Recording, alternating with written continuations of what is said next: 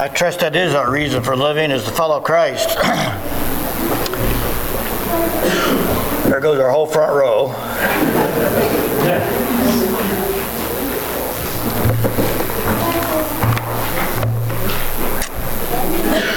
We were reminded last night, my daughter watched Schindler's List. I've never seen the whole thing, but saw bits and pieces of it. If you've never seen it, you better have a strong stomach if you're going to watch it. But it amazes me how depraved man can be. Now, if you're not familiar with what Schindler's List is, it's about the Holocaust. What the Jews went through, how blindly people followed Hitler.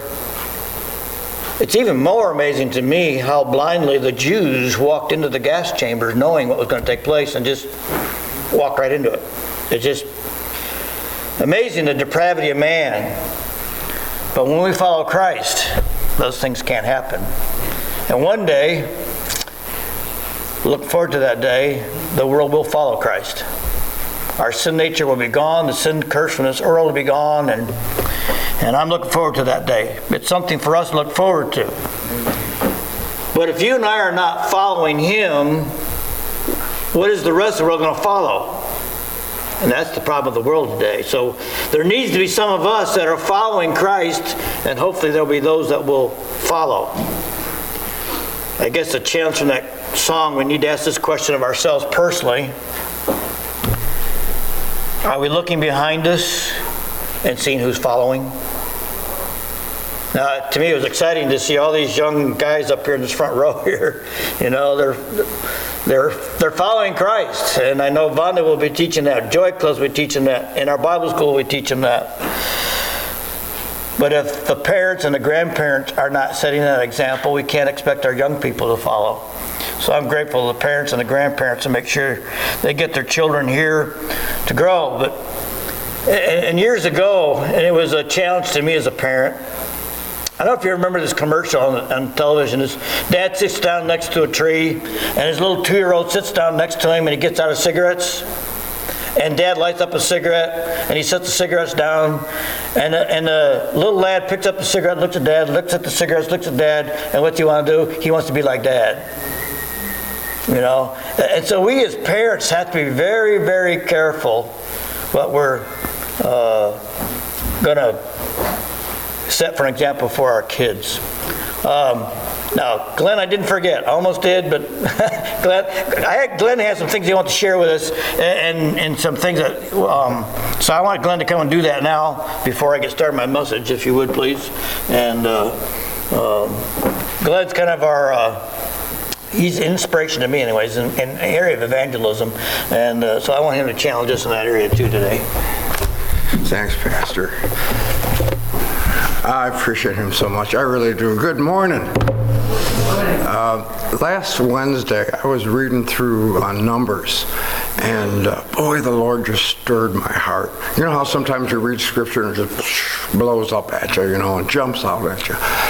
And I was reading and studying the Scriptures and the passages, and the Lord really spoke to my heart.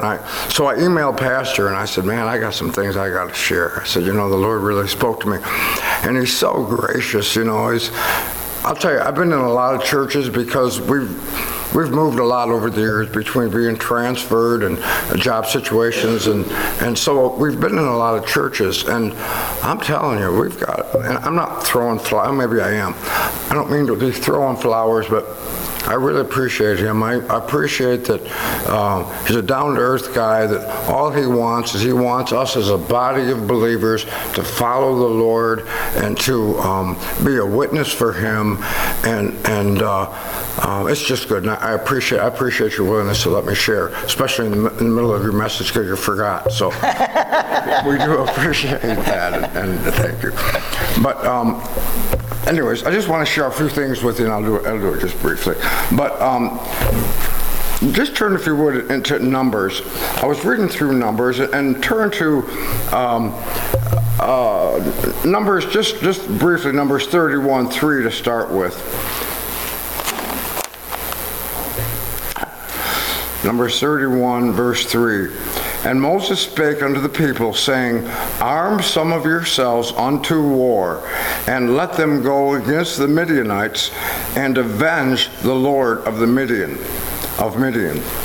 I started doing I love doing word studies and seeing where the original words came from, and that the root of that word for Midianites is a quarrel or a conflict. And then there's that phrase, avenge the Lord of Midian. And so if you put that together, what that's talking about is this was not the Israelites' battle. This was not their conflict. This was not their quarrel. This was the Lord's against the Midianites. The Midianites were idolaters, and they were God's enemy. And God is saying to the Israelites, you go for me and avenge me before these people. So God's speaking to them that way. And we're in a battle. We're in a battle, and we have a real enemy. We have a real enemy that is our adversary, and he's out to kill, steal, and destroy, it says. And especially in the New Testament, the Old Testament is all about battles. As you read the Old Testament, it's all about battles. This battle, that battle that the Israelites went through. But in the New Testament, they use a lot of terms for warfare, and it says that we're in a battle, and it says that we're to put on the whole armor of God, that we may stand against the wiles of the devil. Remember, the battle is in our mind, and we have to fight against that battle every day. And I'll give you an example. When I was Wednesday morning, I was charged up, I was fired up, and I shot an email off to Pastor to ask him if I could share it. Man, I was burning inside to share. And I woke up this morning and I said, man, I don't want to share anything. I am spiritually dead. I don't want to do this. I can't do this. And I said, what did I send that stupid email for? These are all the thoughts that are going through my mind. And if we dwell on those things and rehearse those things in our mind, it's just a downhill spiral, isn't it? And we have a tendency to do that. But I did. Scripture says, another military term, it says to take captive every thought to the obedience of Christ. So I took captive. I said, no, that's not true. I can do all things through Christ who strengthens me. And my strength is, or my grace is sufficient for thee, because my strength is made perfect in your weakness. So I kept thinking that, and I kept saying to myself, I can do all things for Christ that strengthens me. And in Deuteronomy this morning, I read that we're to serve the Lord. One of the ways we show the Lord, we serve the Lord. Well, I really feel that I serve the Lord by trying to be an inspiration to you guys and try to encourage you to share the things of the Lord with people. So I kept telling myself, no, I can do all things. And the Lord actually encouraged me and changed my mind. That's what I'm saying. We take captive those thoughts and not dwell on those, our tendency that, I can't do this, or I'll never get well, or whatever I can't. You put your problem in. The more you dwell on that, the more it becomes reality. But you say, no, I am blessed through God. Scripture says I'm blessed. So anyways, I got reading more into Numbers, and let's just take a look at Numbers 32, verse 1. 32.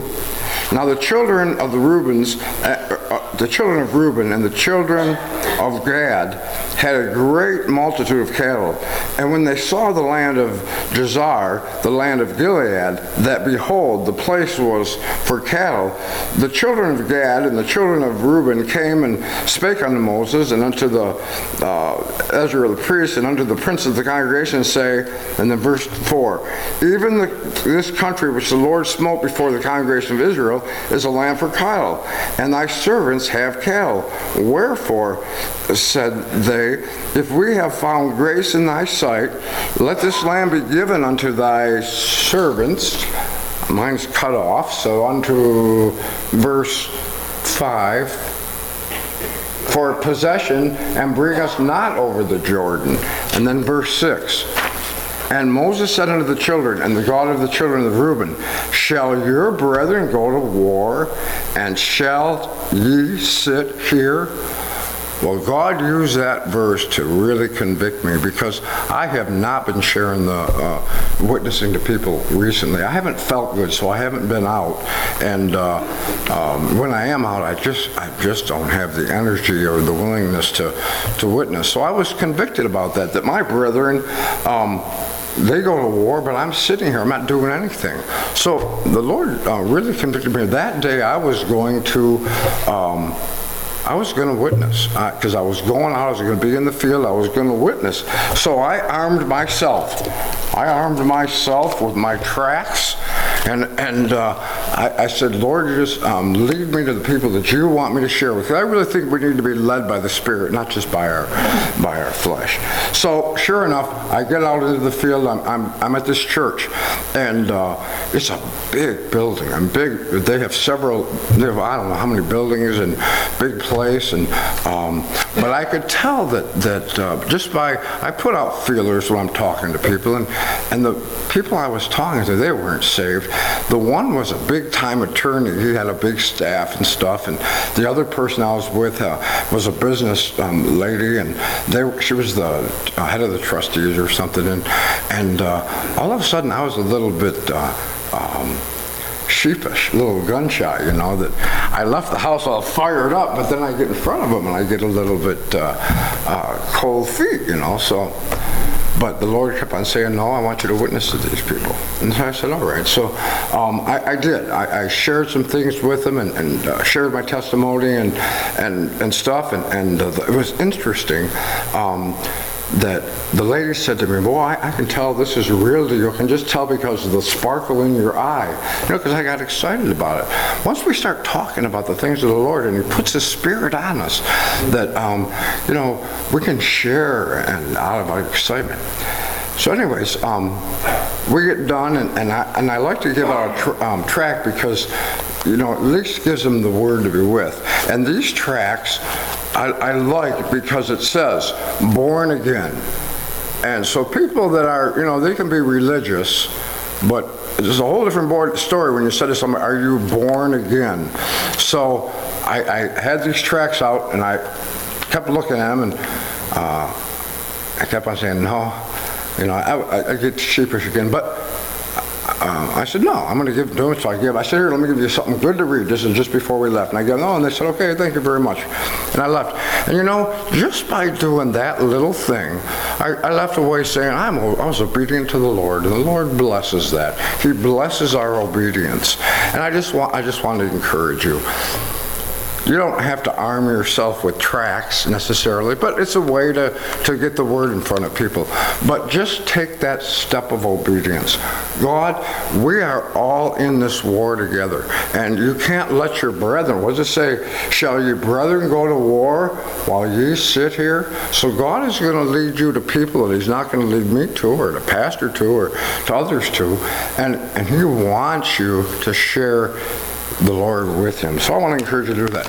There's some new tracts out there they're in Chinese. So if you go to that Chinese buffet, take some of these with you. And I don't know, it's all in Chinese, so it might be a Mormon tract for all I know, but you can give that to them. Amen. Well, if you ever eaten at the Chinese, they always have Christian music playing there, so I don't know if they're Christians or not, but I've always wanted to ask them, but I never got to it. But thank you, Glenn. We certainly need that challenge. I think we'd all agree that we're in the last days, and we really need to be about the Father's business. If there's going to be people more and more interested in listening to the gospel, it's going to be now. Because when things are going smoothly, they don't need God. But even some people I've been talking to the last couple of weeks, they know, they're unsaved, but they know that there's something going on, and they think we're in the last days. They don't know what that means, but they've heard it, and some of them are scared. And that's a perfect opportunity to share Christ. So, well, good. Glenn, you stole some of my thunder here, but No, not really. Because we are dealing this morning with some heart issues in regard to conflicts. We all get into arguments and squabbles with one another one time or another. That's just human nature, unfortunately. Again, we got to be reminded of this. Why does God allow conflicts to come between us from a variety of ways?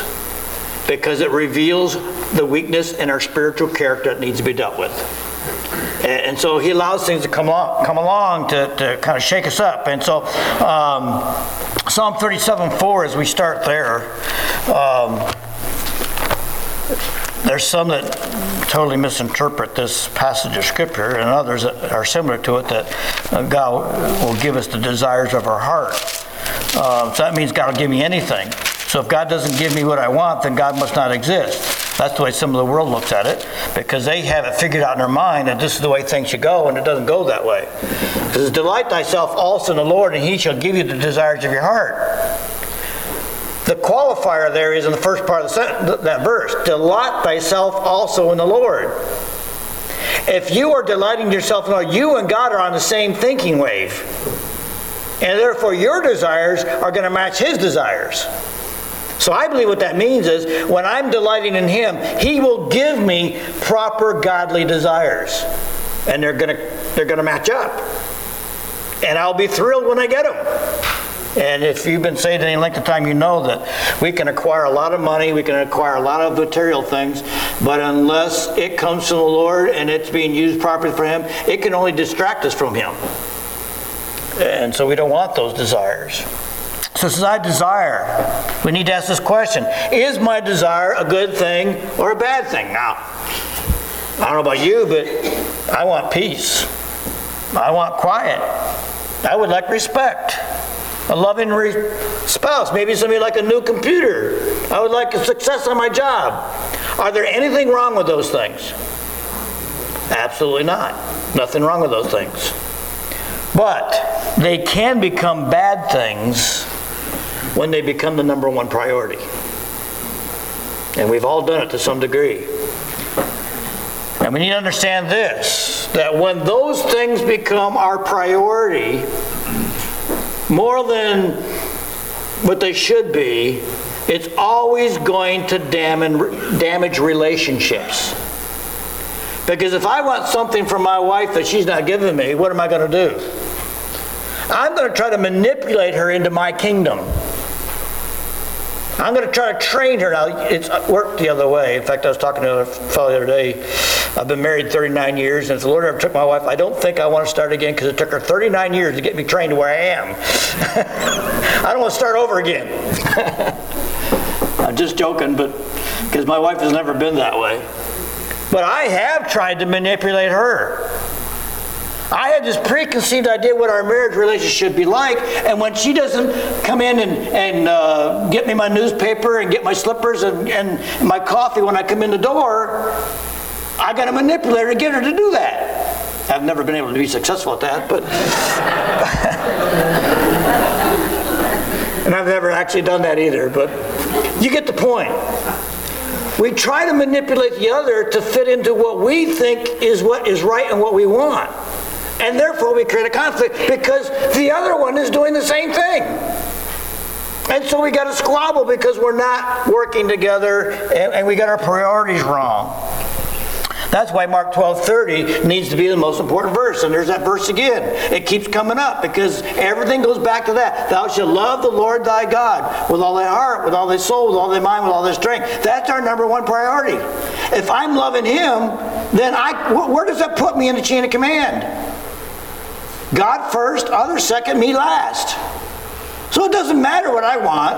I'm here to serve him, serve you, and if there's anything left over, I get leftovers, but that's okay. Now, I've learned over the years that when I do it that way, I'm very satisfied with the leftovers, as it were. So, the good thing can become the bad thing when it becomes the most important thing. And so when we begin to see ourselves getting agitated upset, miserable, cranky, irritable, we better stop and take a look at, why am I this way? What am I trying to force? Because we've already talked about this in the past. You can't make me mad. That's my choice. You can say all you want. Now, if what you're saying to me is true, I shouldn't be mad. I should be grateful. But if what you're saying to me is not true, are you going to damage my image? Not before Him. And that's all that matters.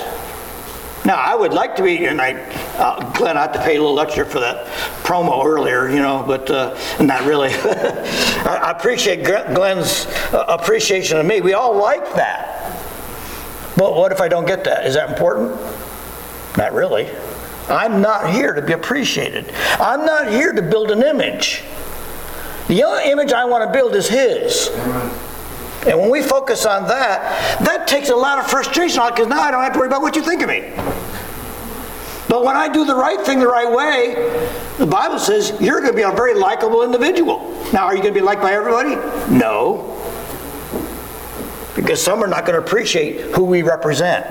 The Bible speaks about, Christ told us about that in John 17. They're going to hate you. But it's not because they hate you, they hate me. They're just going to take it on you because you're the one standing there they can take it out on.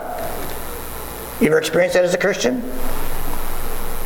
Maybe not much here in America, but there's other places across the globe today. Our brothers and sisters are suffering terribly because of who they represent. So I turn things into, I demand. I deserve this. And if you watch the commercials, they'll convince you that. You deserve a break today. You deserve to have this gorgeous hair. You got to wear these clothes. You got to drive this car because you deserve it. Do we deserve anything? The Bible says there's no one good. I don't deserve anything. So whatever blessings I'm enjoying today, it's icing on the cake from God. But I can turn that into a demand. We justify our desires. Have you ever, you got this, it's sin, but you enjoy it. What kind of mental gymnastics do you go through to convince yourself that you can do this and get away with it? Right? If you're honest with yourself, I do it, you do it, we all do it. That turmoil, that conflict in our brain, that's where it starts. We justify it, we excuse it. And so whatever that good thing is, it becomes idolatry. We come to worship, I must have. Let's turn to 1 Corinthians 10:19.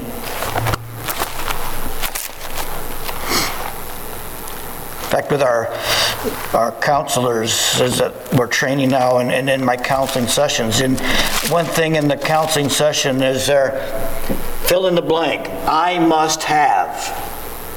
Because usually the person that's sitting across the desk from me and from our counselors is, I must have this. And I will do whatever it takes to get it. And therefore a conflict starts somewhere, whether it be personally or with someone in their life. What I am saying then, that an idol is anything, or that is offered to idols is anything. Who is Paul writing to here? He's writing to Christians. Can Christians get caught up in idolatry? Absolutely. Now, we may not have an image that we're bound down to, but we may have a car that we're bound down to. We might have a house that we're bound down to. We might have a job that we're bound down to. We might even be bound down to our own image. Well, you need to think more highly of me because what you said is not true. And so I want you to think more better of me than you do. I can be, in fact, when you boil it all down, I am my own idol, right? I want what I want to satisfy me, and that's my own idolatry when you boil it all down. So what God desired for us, He wants to replace our desires with healthy ones. Philippians chapter 3, verse 19. Whose end is destruction, whose God is their belly. Can food be an idol? Yep, can be. But I don't think it's just talking about food specifically, but anything that we crave intently. And whose glory is in their shame. who set their mind on earthly things. How much emphasis do we put on the possessions we have? Praise God, He's given it, especially for us here. I think you got to agree with me. Even those who are on welfare are living pretty good compared to someone like living in Haiti. But can we, in fact, I really believe this. Whatever God has given me, and I am richly blessed by God in material things. But am I using those material things to further the gospel? To enhance my relationship with Him? Or are they being used to take Him away from me? In fact, years ago, after my wife and I were shortly married, her dad was big into handguns, and he kind of got me interested. And so I wanted to have my own handgun. And so I went to the local sports shop and started looking around. And I got to be honest, I kept trying to force the issue to get my own handgun. I was trying to manipulate the finances. Yeah, we can do this. And it just didn't work out. And I came to this conclusion. I said, all right, God, you know me better than I know myself. Maybe if I get this thing, it will take me farther from you instead of moving me closer to you. Maybe I would get into shooting matches that would take me away on Sunday and really take me off in a direction I don't need to go in. So I just said, okay, Lord, leave it in your hands. Well, 2 years later, I tried again. Lord allowed it this time, but I believe the reason may be is because I am now mature enough to handle it and keep it in its proper place. God knew that you're not ready for this. You know, I've got 3 kids, but I never gave my kids the keys to the car until they were able to drive it. They wanted to drive. Jim and Mike, get me behind the wheel. I want to go, you know. Can I drive? I said, when you're able and you're willing, but not while you're not right now. You're not ready for that. So God knows us. So when He says no to something, how do we respond to that? Do we try to force the issue, or do we accept it as, God, you know me better than I know myself? Idolatry. God knows our desires. He knows what desires we can handle. So even the believers, we struggle with idolatry. And in fact, in 2 Kings 17, we find that the Jews struggle with it here. All in one verse. 2 Kings 17:41 says, so these nations feared the Lord, yet served their carved images. Also their children and their children's children have continued doing as their fathers did even to this day. Isn't that sad? They feared God. They had somewhat of a love for God, yet they served carved images. For how many generations? 3. The children, the parents, and the grandparents. Do we see the same thing happen in America today? I've seen it in my own lifetime. Families breaking down, and they become a generational cycle thing. The only way we're going to turn it around is get our young people into the Word of God and let them change. In fact, I think we're going to share it with you quick because it just, to me, it's amazing testimony. My grandfather came from a long history of alcoholics, far as back as he can remember, or know. Family were alcoholics. His mom and dad were such terrible alcoholics that they had to scatter him and his 8 brothers to wherever they could get help and get taken care of. But my grandfather come to know Christ as a Savior. And there's no alcoholics. And out of 72 people in our family, 2 are not born again, and they married into the family. Amen. So God can turn a generation around by one man. He said, I am not going there. I'm going to raise my children to be godly. And He did. And that's what God does. And so we can't write off a generation. But we are responsible for our own. Again, I thank you, parents, for having your kids here. They need to know God. It's the only hope they have of being delivered from the evils of this world and the conflicts that come with it. So I judge. I'm going to demand, and if my demands aren't met, I'm going to judge. I'm going to play God. I'm going to criticize. I'm going to be a nitpicker. Let's go to James chapter 3. James saw this, and he talks about the tongue. He talks about the evil of the tongue. It can't be tamed because someone here is trying to manipulate the world around them and use their tongue to do it. James 3:15 says, "This wisdom does not descend from above, but is earthly, sensual, demonic. For where envy and self-seeking exist, confusion and every evil thing are there." Chapter 4, verse 11 through 16. "Do not speak evil of one another, brethren. He who speaks evil of the brother and judges his brother speaks evil of the law and the judges of the law. But if you judge the law, you are not a doer of the law, but a judge. There's one lawgiver who is able to save and to destroy. Who are you to judge another? Come now, you say, today or tomorrow we will go to such and such a city, spend a year there, buy and sell, make a profit, whereas you do not know what will happen tomorrow. For what is your life? It is even a vapor that appears for a little time and then vanishes away. Instead, you ought to say, if the Lord wills, we shall live and do this or that." See, we leave God out of the equation. Any equation we put together in life must include God first. Have you very diligently made plans for your life and then you've gone to God and said, "Isn't this great, God? I consulted the Bible, everything's good. Put your stamp of approval on it." Have we done that? I have. And God said, "I got a better plan." "No, God, I don't think so. You didn't consult me first." Now, we don't say those words, but that's what we do when we complain and whine and gripe. The Bible says, "Do all things without murmurings and disputings." Why are we murmuring and disputing? "God, this isn't what I had planned. This is what I had planned to give me the best for my life." Because we're looking at things from an earthly perspective instead of a heavenly one. As James just pointed out, how long are we here? Just a vapor. I believe, at least it's helped me in the last several years, I am thinking less about earthly and thinking more about eternal. God, you can do whatever you want to me because whatever happens here cannot last forever. It's temporary.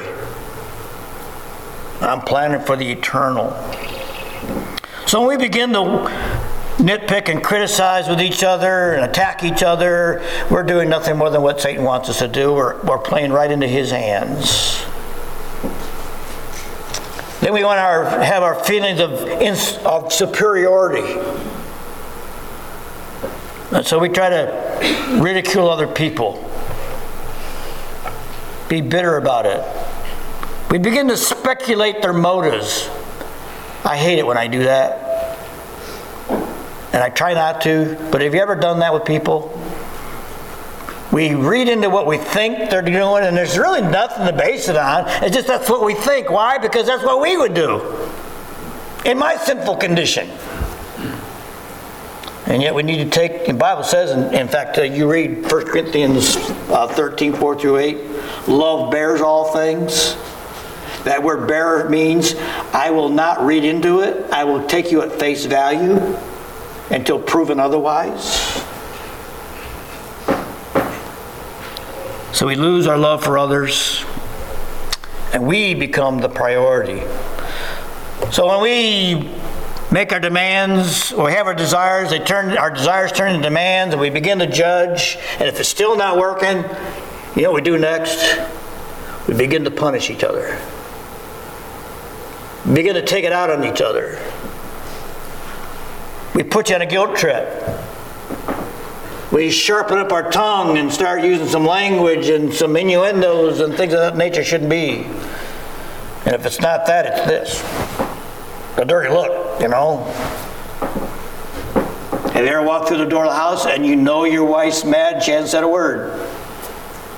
Or vice versa. You can read the body language.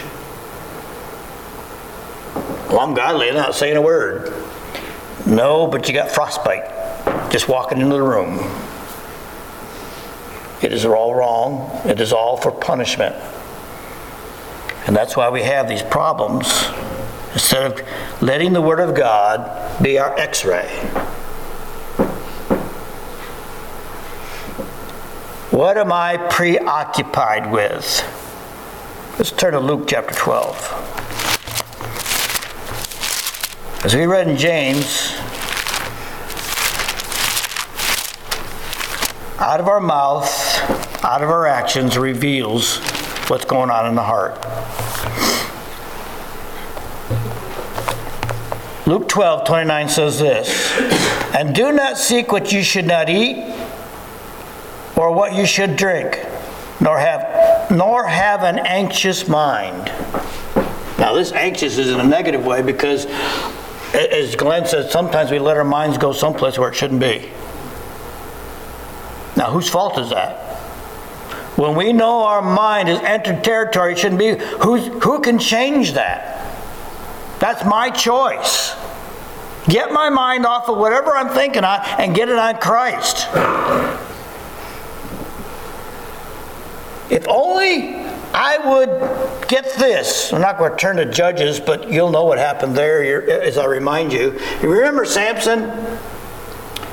That's one guy I don't understand how God used him. He was a Nazarite from almost conception. And yet, he had this intense desire for a woman he had no business even looking at. And yet he went to his dad and said, "Dad, I want that woman." And his dad reminded him, "You can't have that woman and be godly."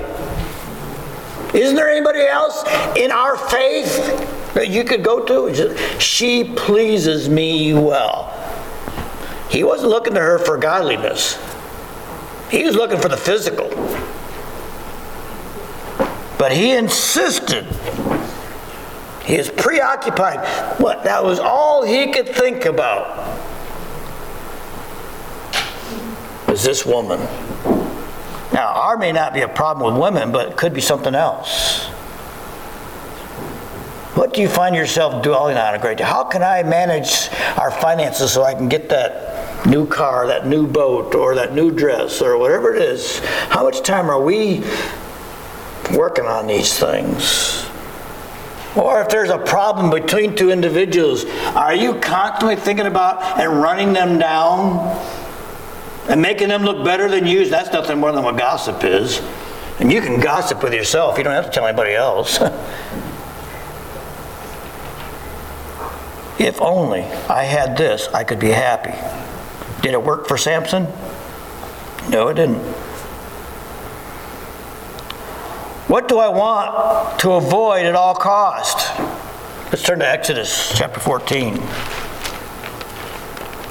This is the other extreme.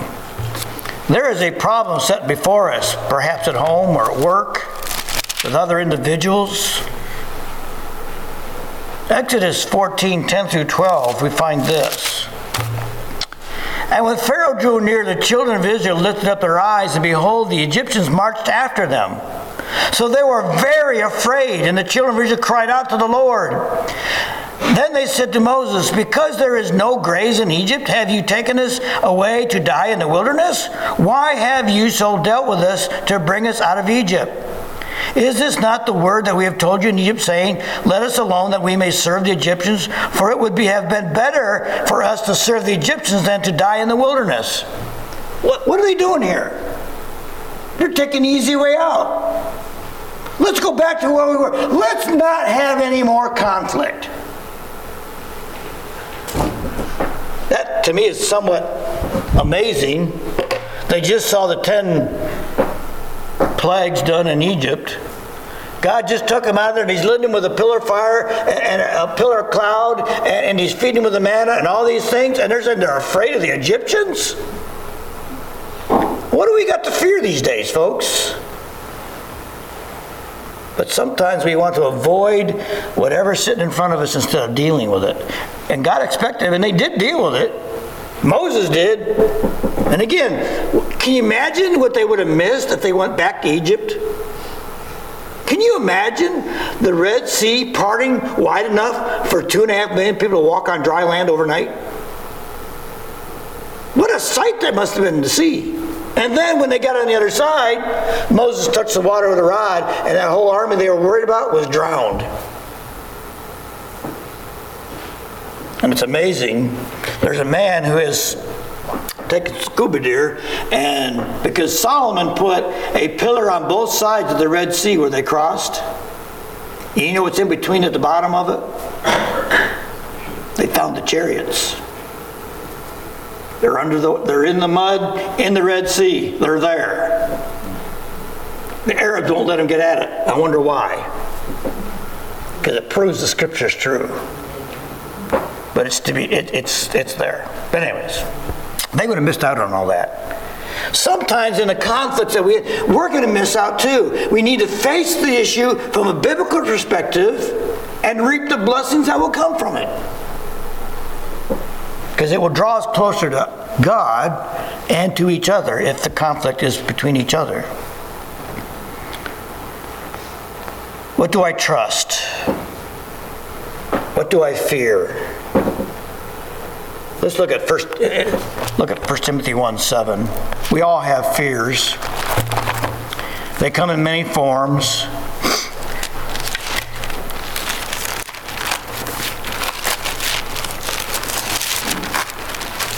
First Timothy chapter 1, verse 7.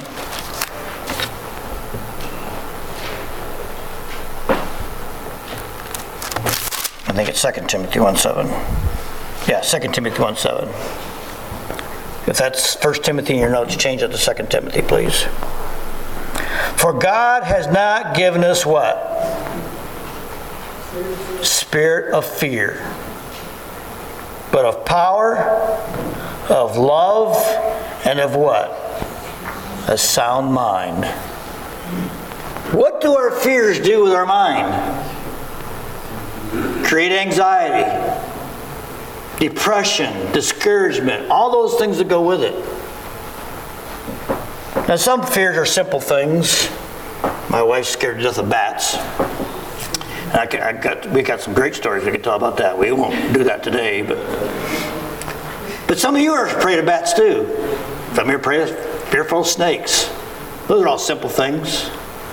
But don't we have bigger fears? Maybe we're afraid of the direction which the world's going in. Maybe we're afraid of the economy. Maybe we're afraid of our health.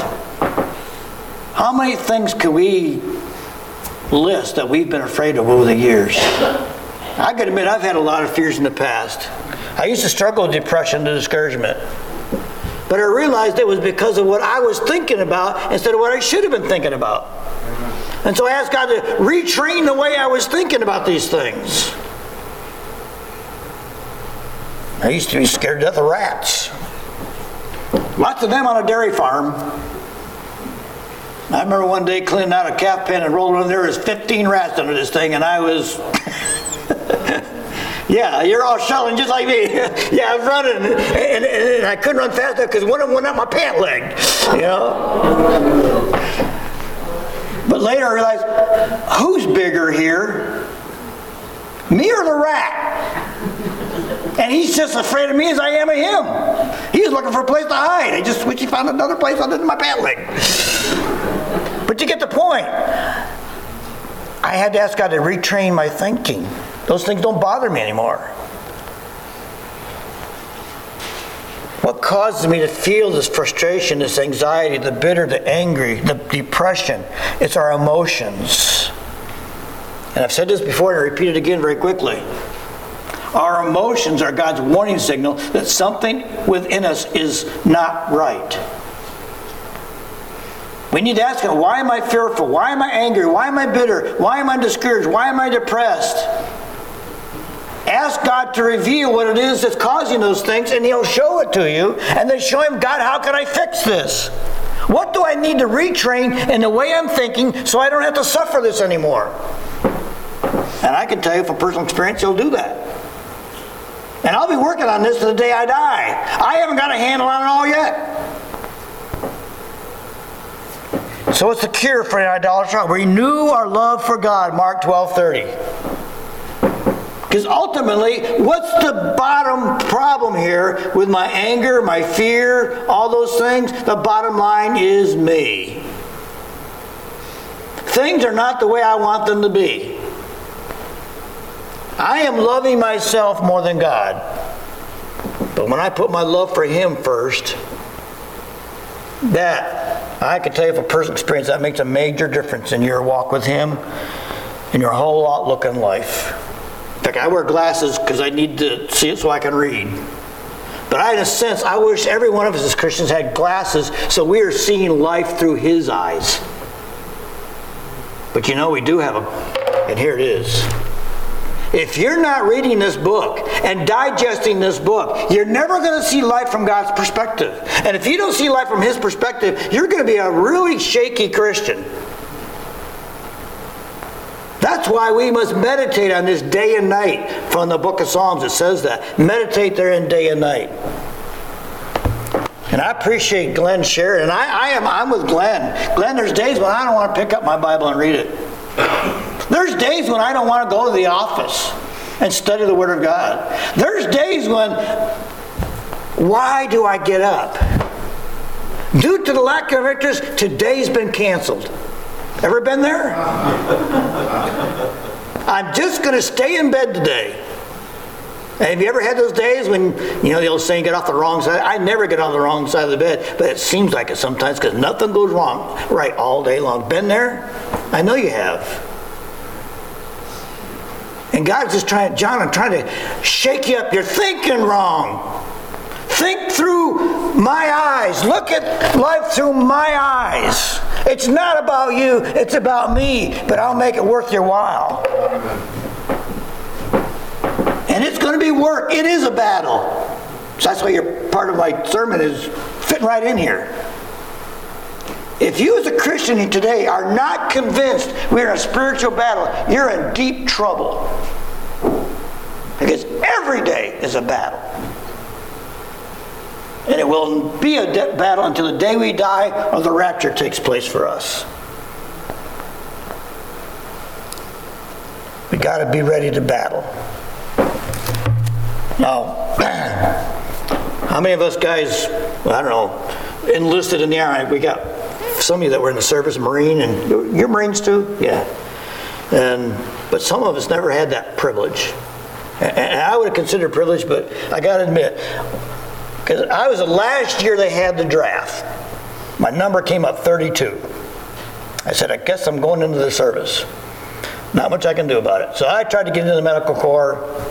They said, we got too many people in there, I can't guarantee it. So I said, all right, I'll wait for the draft. They put the no draft in. But at the same time, I had met Brenda. And we were somewhat getting serious at the time. And no, I'm not so eager to go because I don't want to leave her. And what if something happened?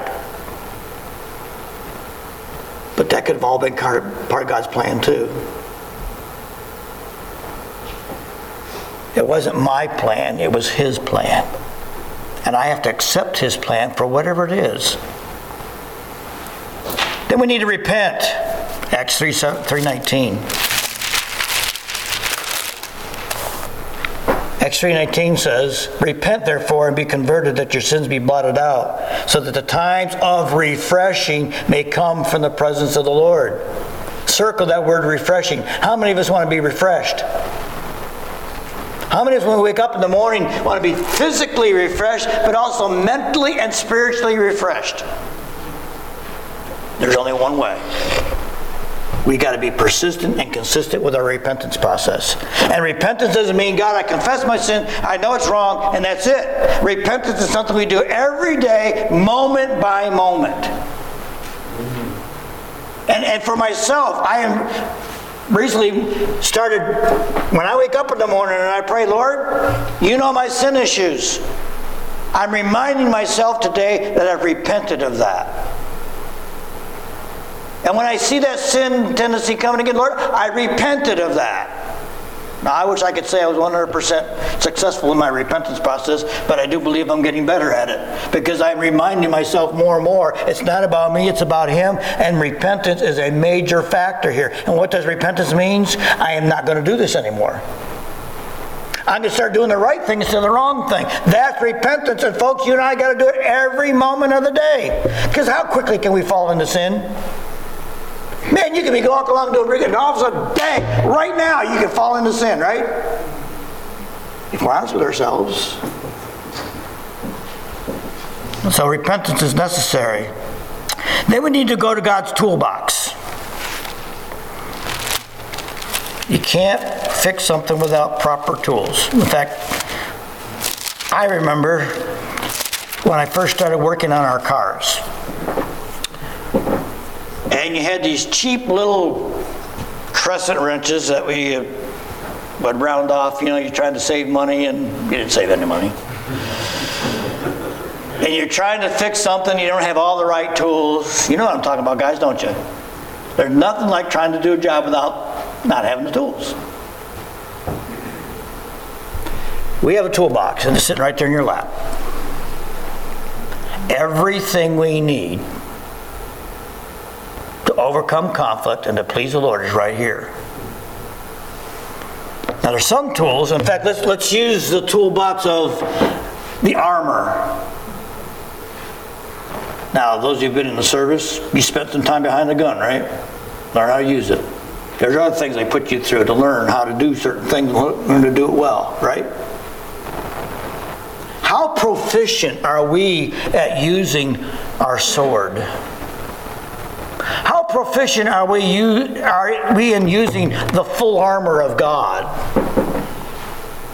In fact, Mary went to the counseling conference out there to get some training to be a counselor, and you know what she observed when she was out there, and she's absolutely right. That conference was not so much learning how to be a better counselor, it was just learning how to be a good Christian. And it's right.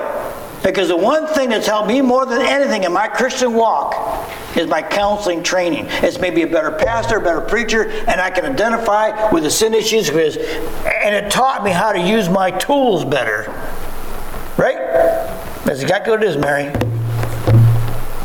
Now, you don't have to go to a conference to learn that. In a sense, I'm giving you some instruction here now from the pulpit. But we have a Bible study in the morning where Mike gives us some instruction. We'll be back again tonight. You can get some more instruction. But what if you took your skills and the guy told you how to shoot a gun, and then you didn't touch it for 3 months? Wouldn't work, would it? So if you're going to become proficient with your rifle, what do you got to do? Shoot every day. Every day. Now, I like to shoot archery. I watch these guys in the Olympics. They'll shoot 200 arrows a day. 200, that's all day. But man, when they're hitting a spot the size of a thumbtack, it pays off. Do you want to be successful in your walk with Christ? Do you want to have a better relationship with Him? Do you want to have a better relationship with each other? Then you've got to use the tools. And you got to learn to use them every day. And it's work. It is work. What's in the toolbox? The Bible, Hebrews 4:12. For the Word of God is living and powerful and sharper than any two-edged sword, piercing even to the division of soul and spirit, the joints and marrow, and is a discerner of the thoughts and intents of the heart. I guarantee you can't read this book and not get under conviction. And if you are, you're not saved. Then you're in bigger trouble.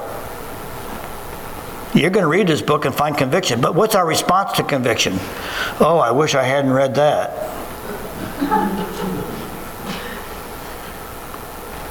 Thank you, God, for showing me that I'm wrong and how to fix it. That brings me closer to you. Then we have the Holy Spirit. We won't turn to 2 Corinthians or 1 Corinthians 2, but the Holy Spirit indwells us. And you know what it is. When you've sinned, you know it, don't you? He's in there with a poker prodding you.